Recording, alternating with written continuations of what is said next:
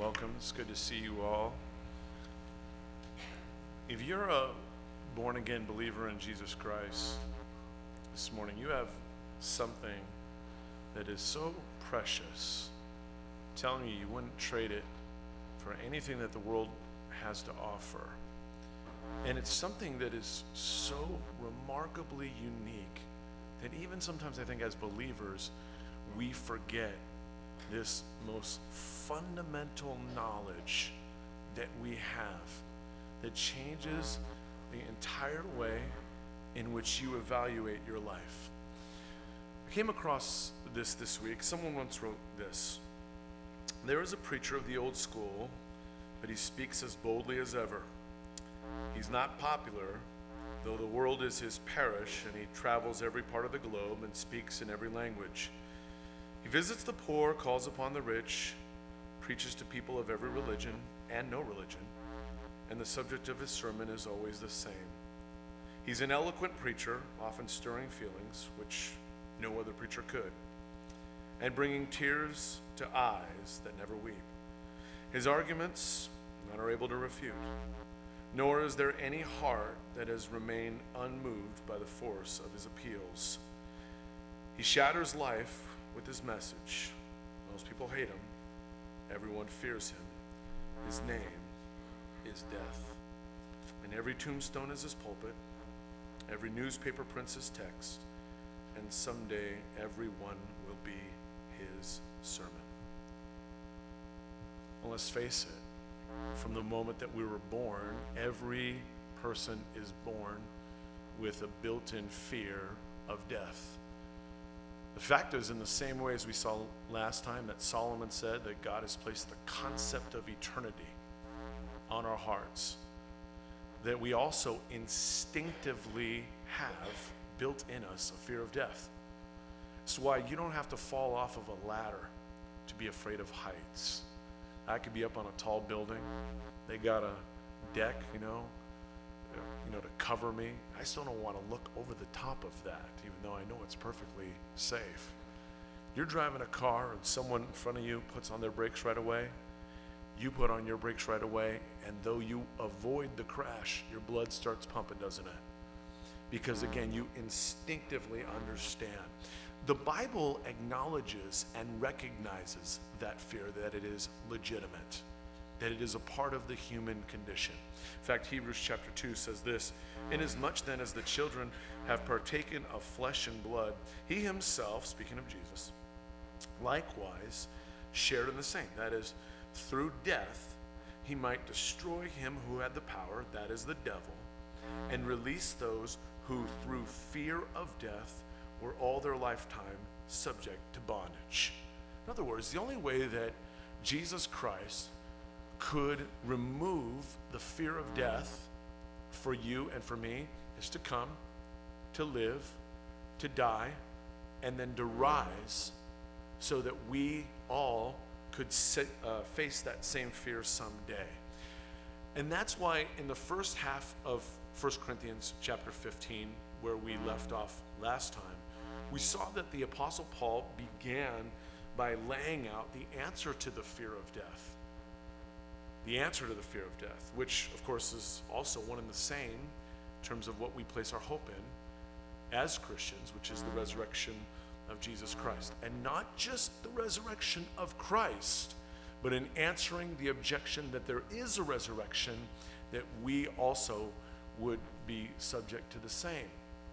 He laid out for us in the first 11 verses very plainly, I think, the argument for the resurrection, the historical facts that, by the way, again, as I said last week, are not in question. Number one, Jesus Christ was crucified on that cross. Nobody questions that. There are no even secular scholars to this day of any reputation that question that Jesus Christ died on the cross. Okay, there's no question about that. Number two, that he was buried in Joseph of Arimathea's tomb. Again, that's not in question. There are no scholars, even the skeptical scholars, that question whether he was buried in Joseph of Arimathea's tomb. And by the way, the third point, which is inferred in that text last time, is the empty tomb, which most scholars, believe it or not, do not question that point either.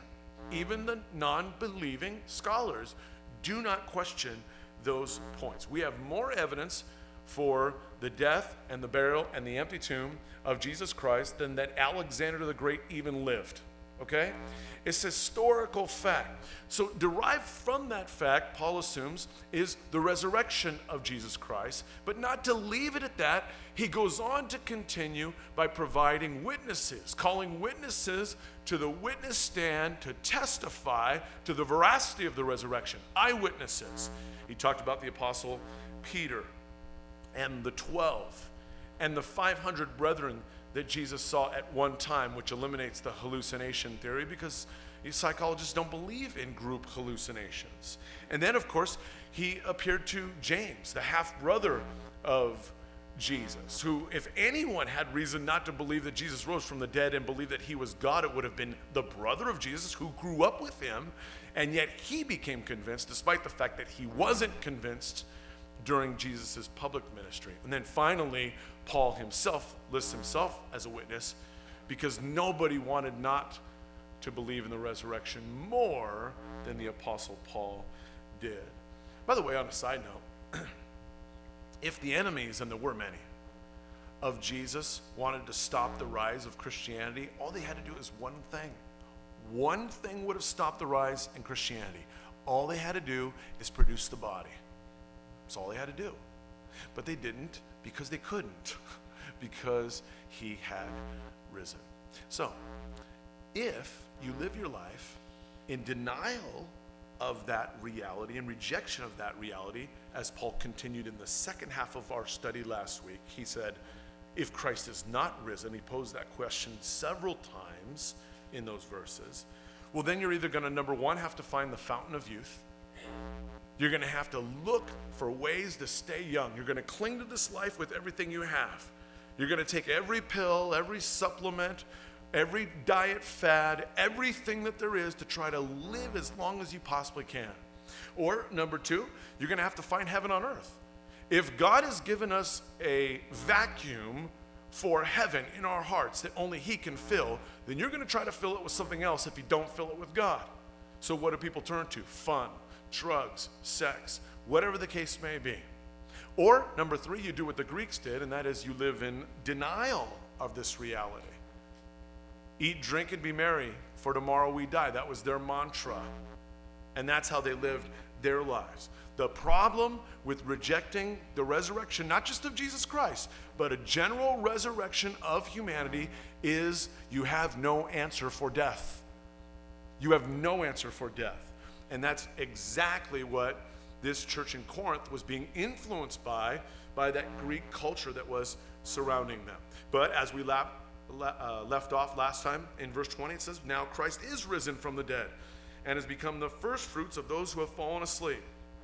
For since by man came death, by man also came the resurrection of the dead.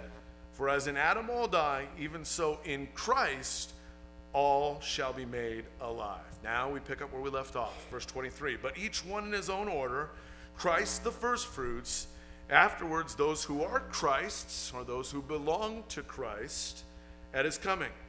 Then comes the end, when he delivers the kingdom to God the Father, and when he puts an end to all rule and all authority and all power. For he must reign till he's put all enemies under his feet. The last enemy that will be destroyed is death. So death will ultimately be destroyed by Jesus Christ. But it's the last enemy, the last hurdle that God's going to do away with is death. But until then, and up until then, if you're here and you have not fully given your heart to Jesus Christ, I'm not talking about an intellectual agreement with God that he's probably right. I'm talking about fully giving your heart and soul to Jesus Christ, then death for you is still an enemy. And so you have to ask the question, what is the deal with death? What happens after we die? How do I know what really is going to happen? And if you are placing your trust in what someone says about death that has not experienced it and come back to tell us about it, some kind of teacher, some kind of philosopher, academia, well, then you are in a real risky situation. Only Jesus Christ can speak to the truth of that. So he says there, verse 27, for he has put all things under his feet.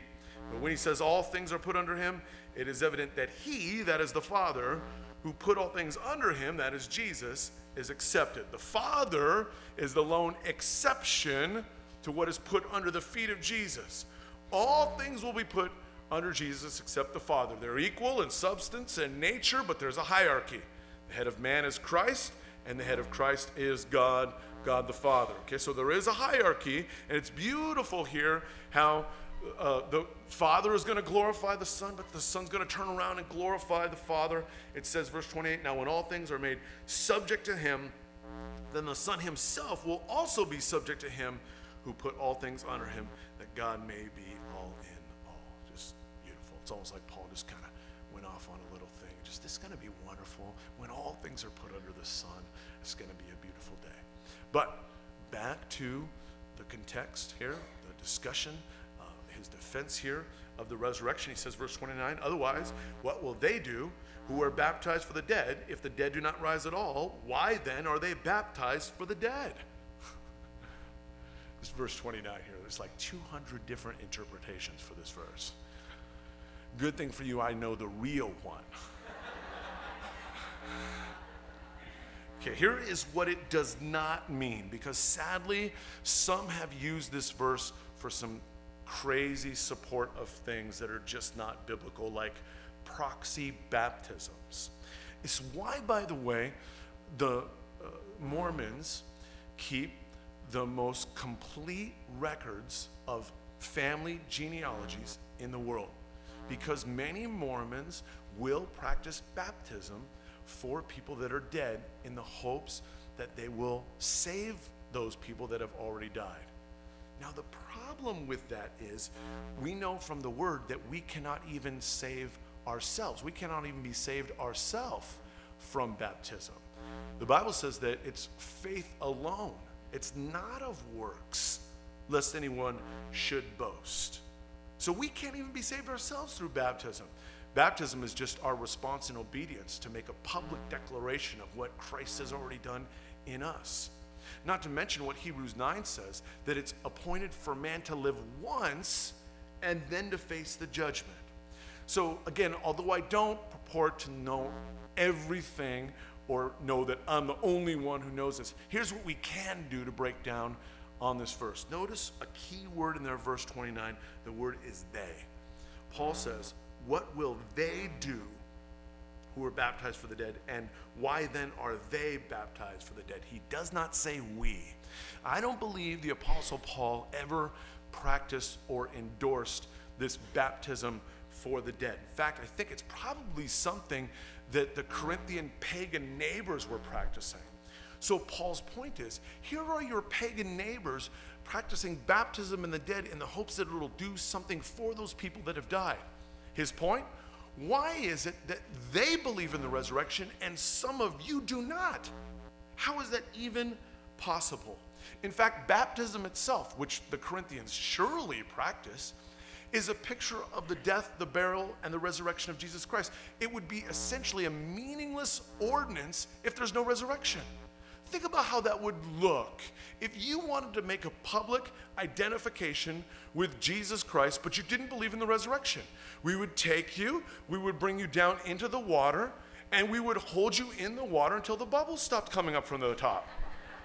Because we wouldn't pull you back out of the water, because that's the part that's identifying with the resurrection of Jesus Christ. If you just believe in the death and burial, then that's how baptism would look. A meaningless ordinance, essentially, okay?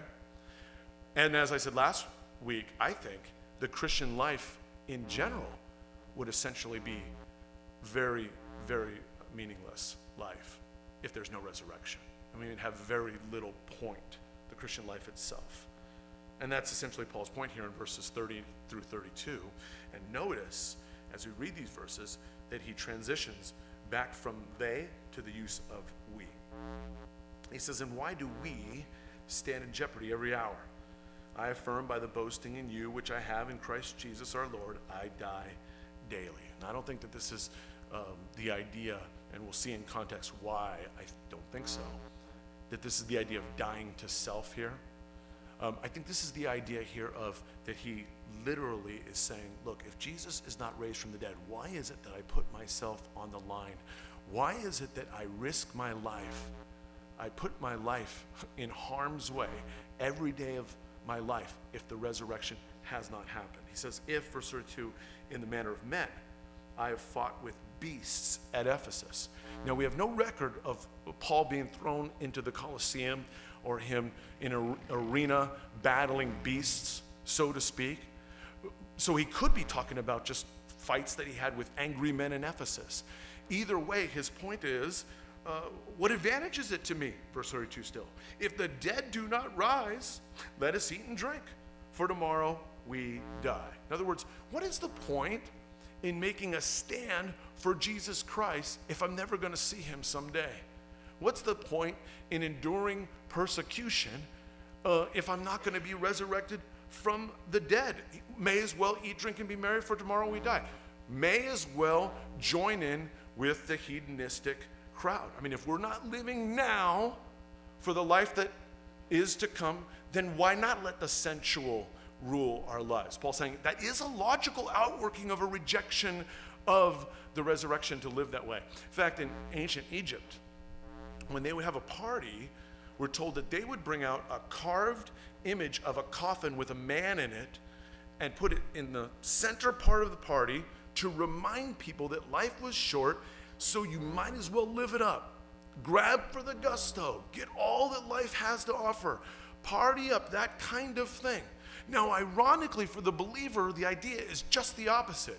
We agree with them that life is short. The Bible says life is but a vapor. And because of that, though, that's why we ought to be about the Lord's business. That's why they ought to see in us as Christians something that they can't see, won't see in anyone else. The smartest, most learned people in the world will not see a confidence that we have in eternity, in life that goes beyond the grave, the most educated people in this world would ever have.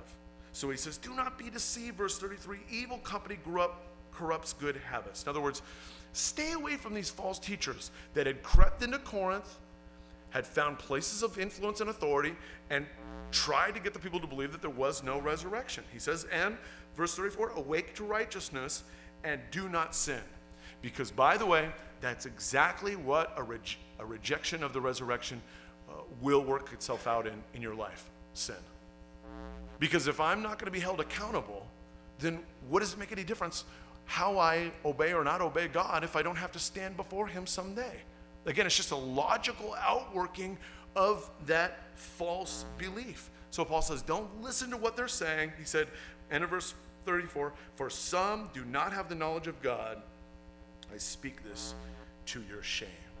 Shame on you for listening to this nonsense. Shame on you for allowing these kind of teachers to infiltrate the church and allowing what they say to have an impact on your life and to produce in your life a lax attitude towards the things of God because you no longer believe in the resurrection. That's exactly what would happen. It's interesting because for you ladies that were here on Wednesday night, I was told there's a new study from Priscilla Shire. I'm hearing great things about it. And so if you haven't made it out, come out this Wednesday. It's outstanding. But I guess she was talking about, that whole scene in Judges. Remember the line, it's repeated several times? And everybody was doing that which was right in their own eyes. And she was basically making the point that the reason why that was happening is because the people had been removed from the miracles of God and they had failed to share those things with their children and their grandchildren. So they lost that awe and reality of God, which would govern their behavior to an extent. And in the same way, by the way, in the children's ministry, it's very interesting. We've been looking at the Exodus. We've been looking at the Exodus and how God did with that generation. He did manifest himself. He did show himself to that generation. They saw miracles when they were in Egypt and God brought plagues to try to change the Pharaoh's mind. They saw that. And then they were guided by a pillar of fire by night and a pillar of cloud by day. They also, when they were cornered by the Egyptian army at the Red Sea, they saw God, part the waters miraculously so that they could pass through on dry land and then collapse the waters upon the Egyptian army so that they would be safe. And yet when they got to the promised land, they found out there were giants in there. Even though God said, this is what I have for you, they stopped trusting in God. They didn't want to go into the promised land. In fact, they said, let's go back to Egypt, which is a picture of slavery, to sin. Let's go back to Egypt. And that's exactly what happens in the life of a Christian, by the way. When we stop believing in the promises of God, when we stop believing in God's highest for us as believers, inevitably it will enslave you. Inevitably it will lead you back to a life of the bondage of sin. And so we just keep on plugging away, verse by verse through God's word, so that we don't become lax in the things of God, which inevitably leads to carnality or worldliness. Okay, Paul, since you're so convinced that this resurrection is true, then why don't you tell us how this whole thing works? And Paul, almost anticipating this objection, verse 35 says, but someone will say, how are the dead raised up? And with what body do they come? So two objections there. First of all, how does it even work? How could it work? And what kind of a body would they be raised up in? I mean, after they're dead? How's God going to put together a body that is crumbled apart like that? What if someone gets eaten by a shark or falls out of a plane? Come on. It's not rational. It doesn't make any sense.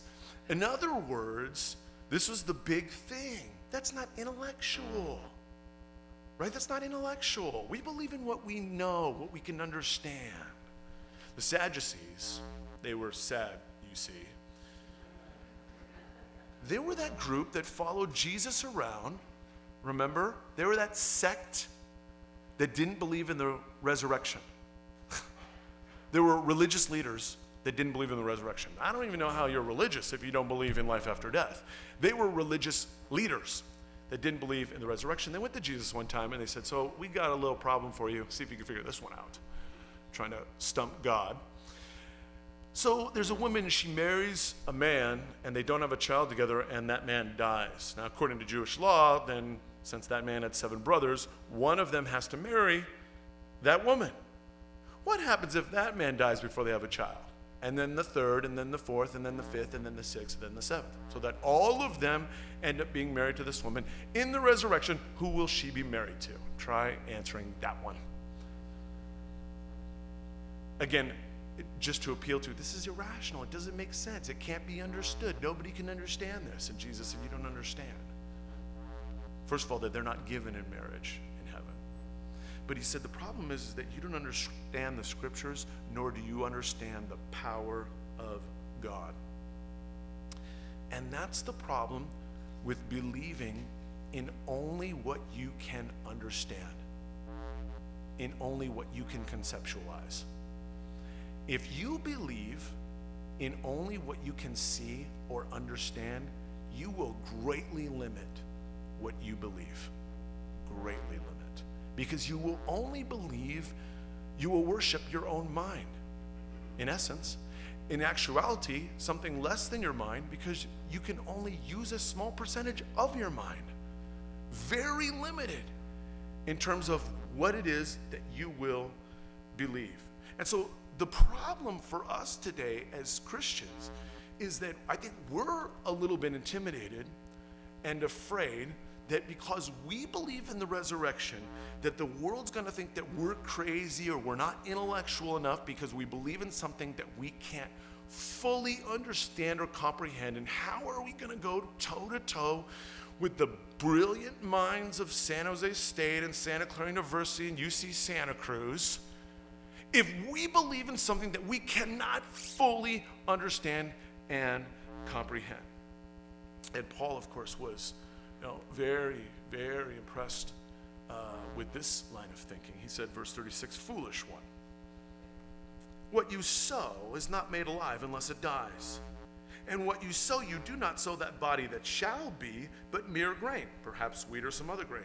But God gives it a body as he pleases, and to each seed its own body. So he says, take the example of nature. You all know, you take a seed, you plant it in the ground, it dies, and from that death comes not just life, but something very different than before. You ever seen a tulip bulb? It's just ugly. It's just ugly. You know what I mean, right? It's just ugly. You plant that thing in the ground and up comes a tulip. And Paul's saying, look, which of you intellectually understand how that whole thing works?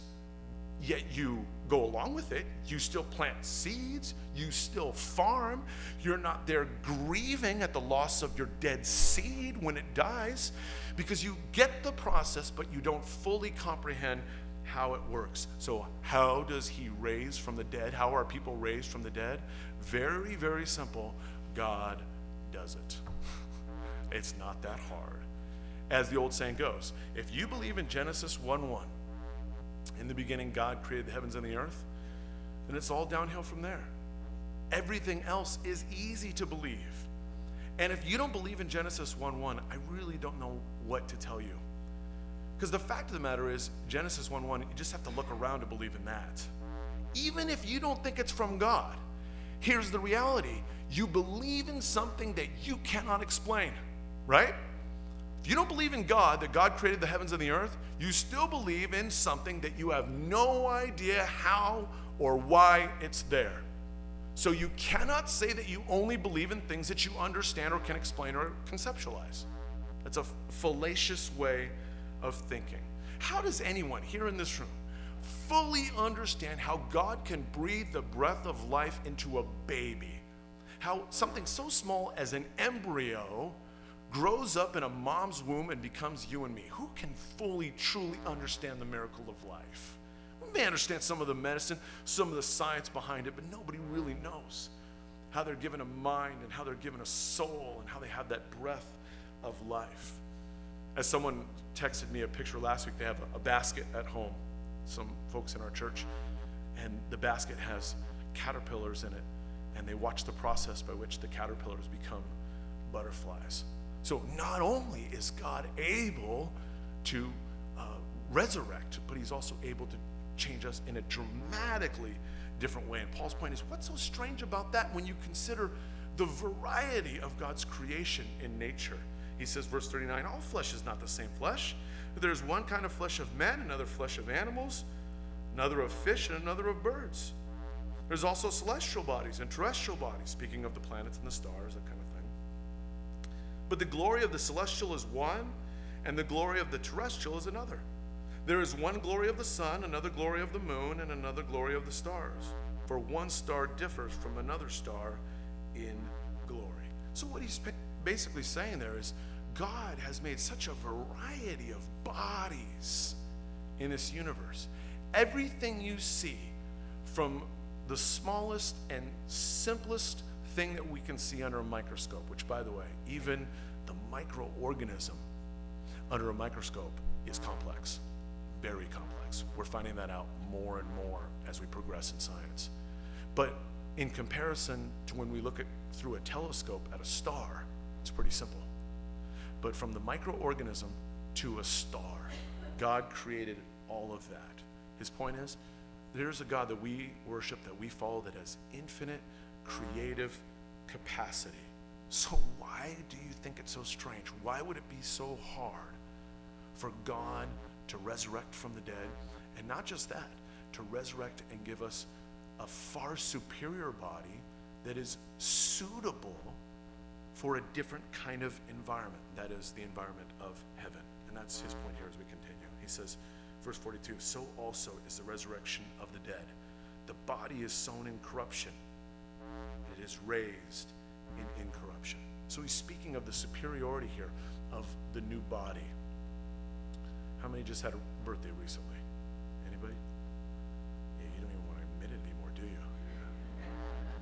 40s, 50s, 60s, 70s, 80s, right?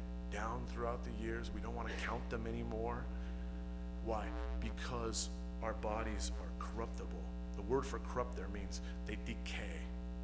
The nature of the body that you'll be given, the heavenly body in heaven, will not decay at all. He says it is sown in dishonor, despite the skill of the mortician. It's sown in dishonor, but it's raised in glory. It is sown in weakness. So fitting right now in our church body to talk about this. So many among us in the hospital right now, going through cancer right now. Weakness, illness. It's always the case in a church this size that's what's happening. But look what he says. It's sown in weakness. It's raised in power. It's sown a natural body because that's suitable for the earth. But it's raised a spiritual body built for heaven. There's a natural body and there's a spiritual body. And so it is written, the first man, Adam, became a living being. The last Adam, speaking of Jesus, became a life-giving spirit. However, the spiritual, that is the spiritual body, is not first, but the natural. And afterward the spiritual. And that makes sense. The first man was of the earth, made of dust, speaking of Adam. The second man is the Lord from heaven. So as I heard someone say this week, our current bod is from the sod, but our future bod will be like God someday. And that's why I believe that every teenager, when they get their first car, ought to be driving around an old beat-up clunker, period. None of them should get like a Lexus or something like that.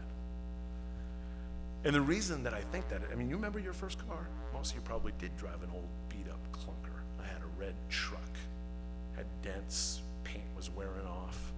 It was old. Got the job done, got me around, you know. But then when I bought my first car, which was nothing fancy, but it had air conditioning, and man, I was really excited to have that new car. I was taking care of it more. I appreciated it more.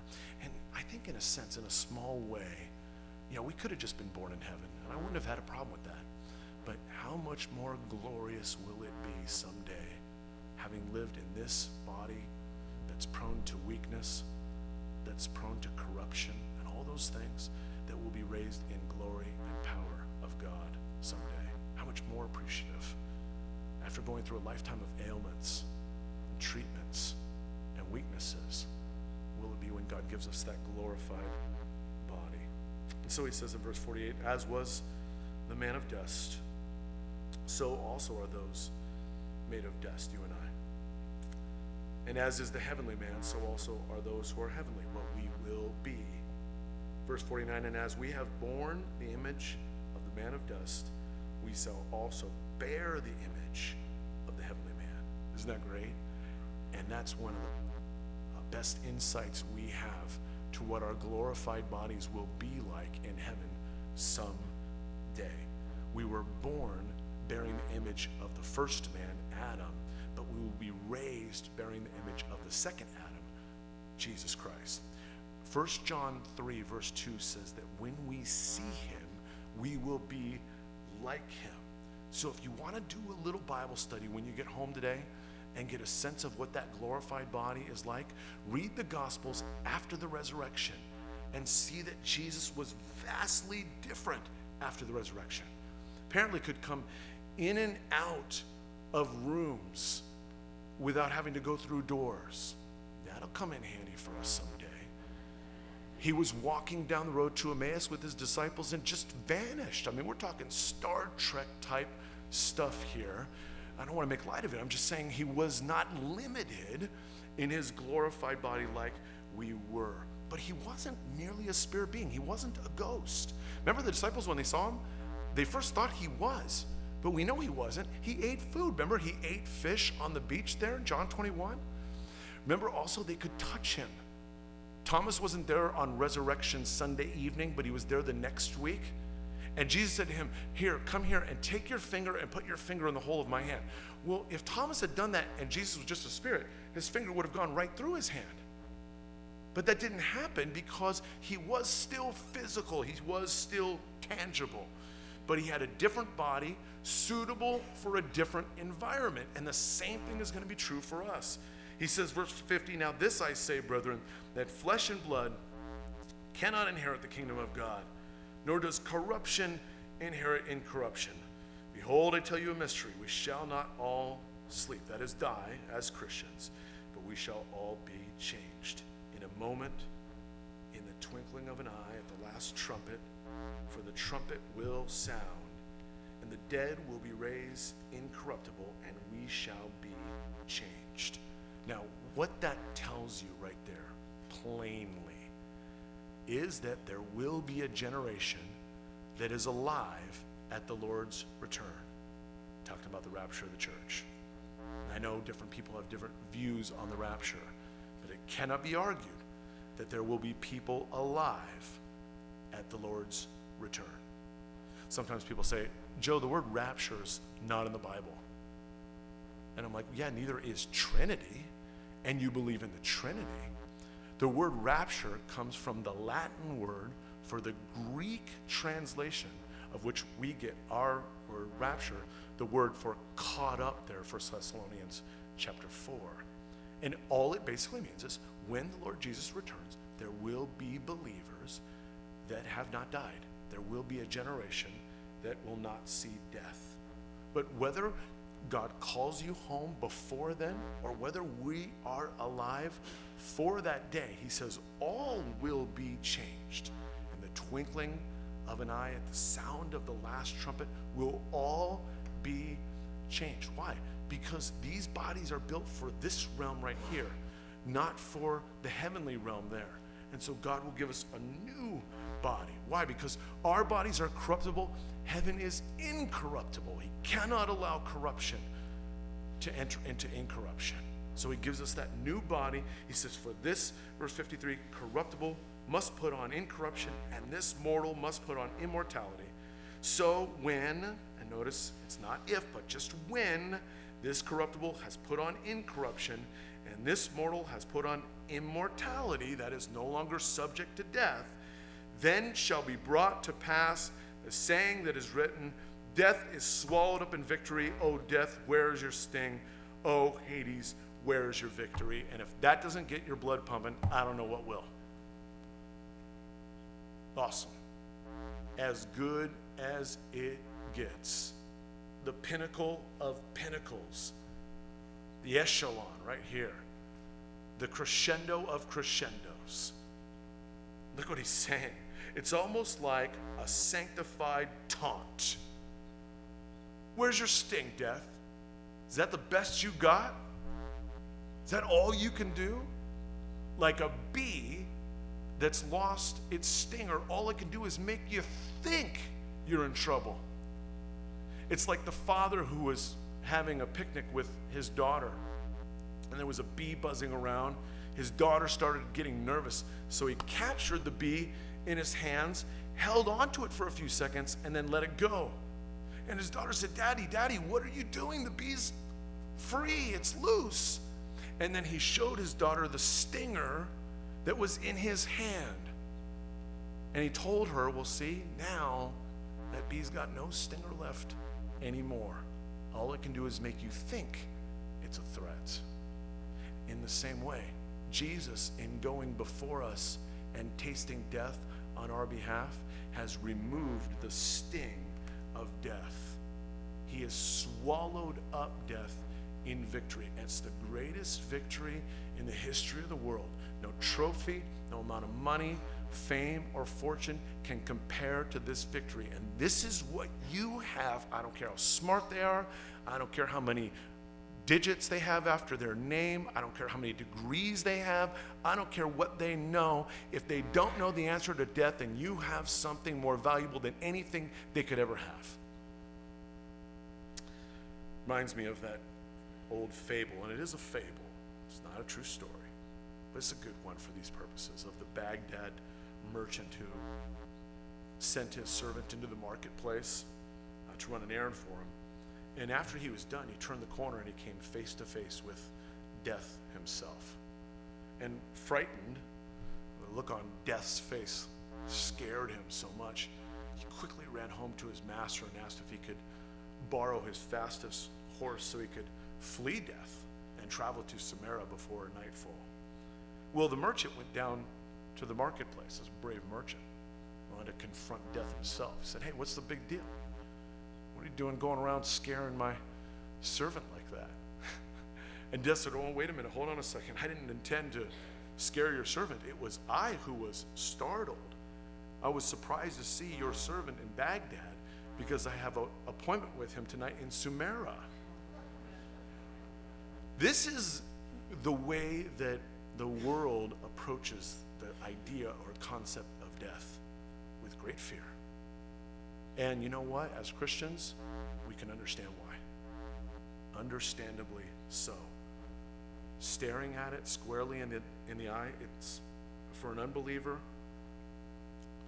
it's an unnerving thing.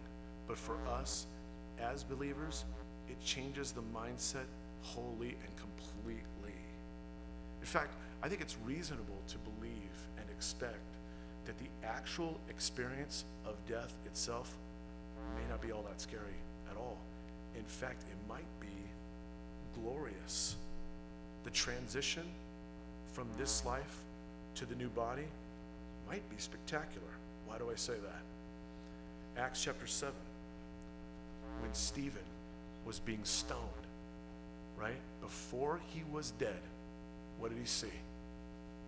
He saw Jesus. He said, "Behold, I see the heavens opened and the Son of Man standing at the right hand of God." Now that doesn't sound very threatening to me.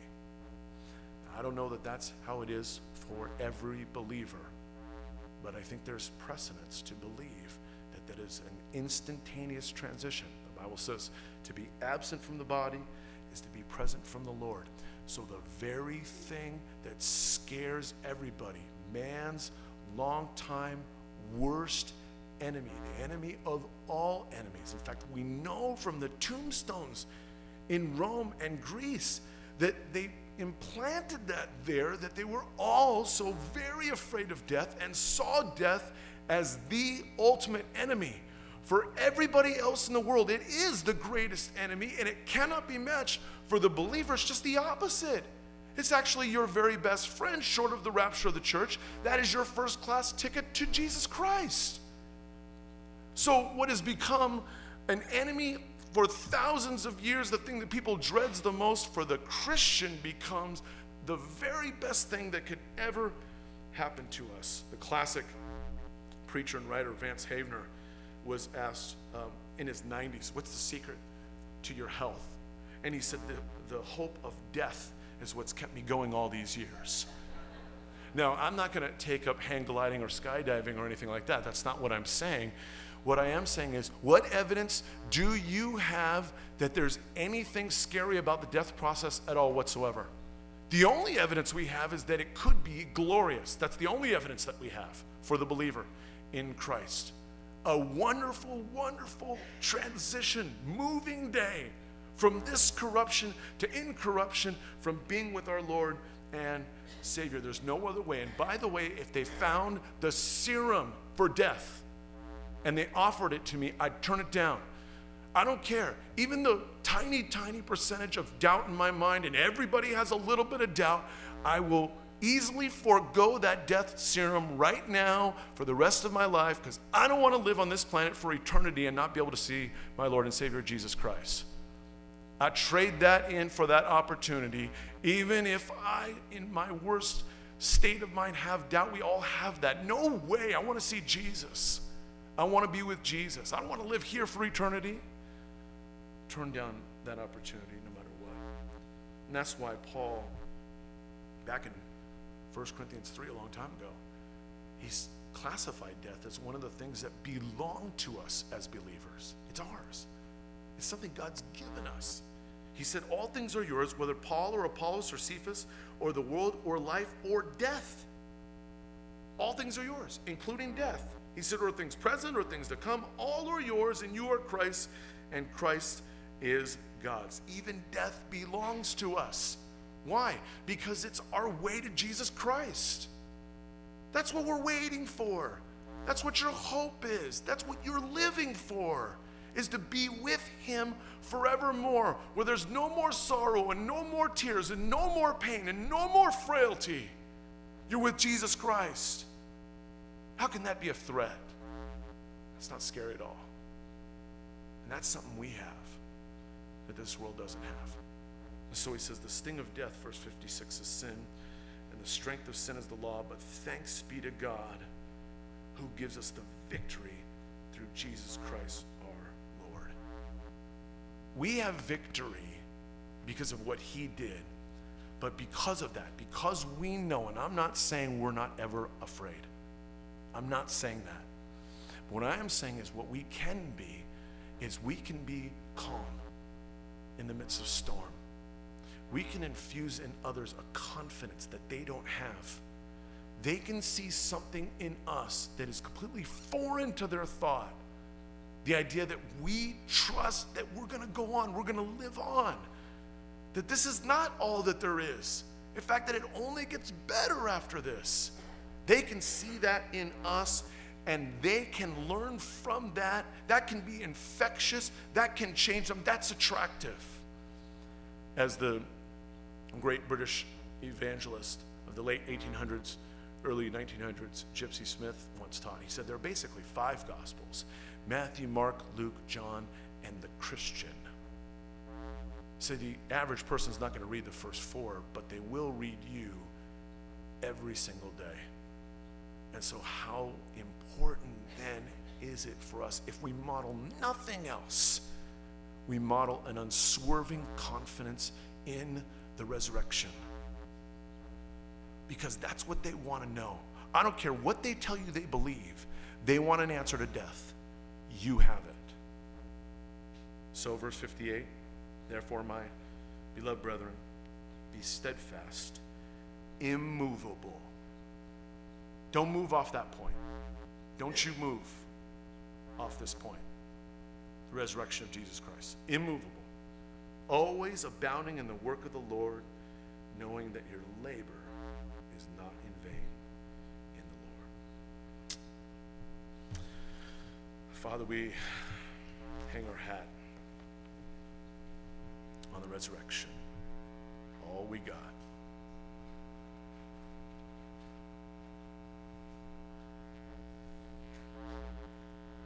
Lord, we would be liars if we didn't admit that this is the most glorious truth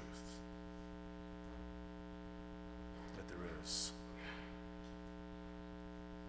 Oh, nobody wants to not be alive. There are some folks that sometimes despair of life, but everybody wants to be resurrected. Lord, we can be for you tools in your hands to give people an assurance and a confidence, or at least stir them up to ask questions, to wonder why we're not afraid. As this world becomes crazier, as this country is turned upside down, Lord, they can see in us just a demeanor that's frankly out of this world. With your help, Lord, with the Holy Spirit inside of us, continuing to remind us that we belong to you and that we're going to live on, and the best is yet to come. Praise you and worship you today, Lord, for this truth. Come, Lord Jesus, we pray.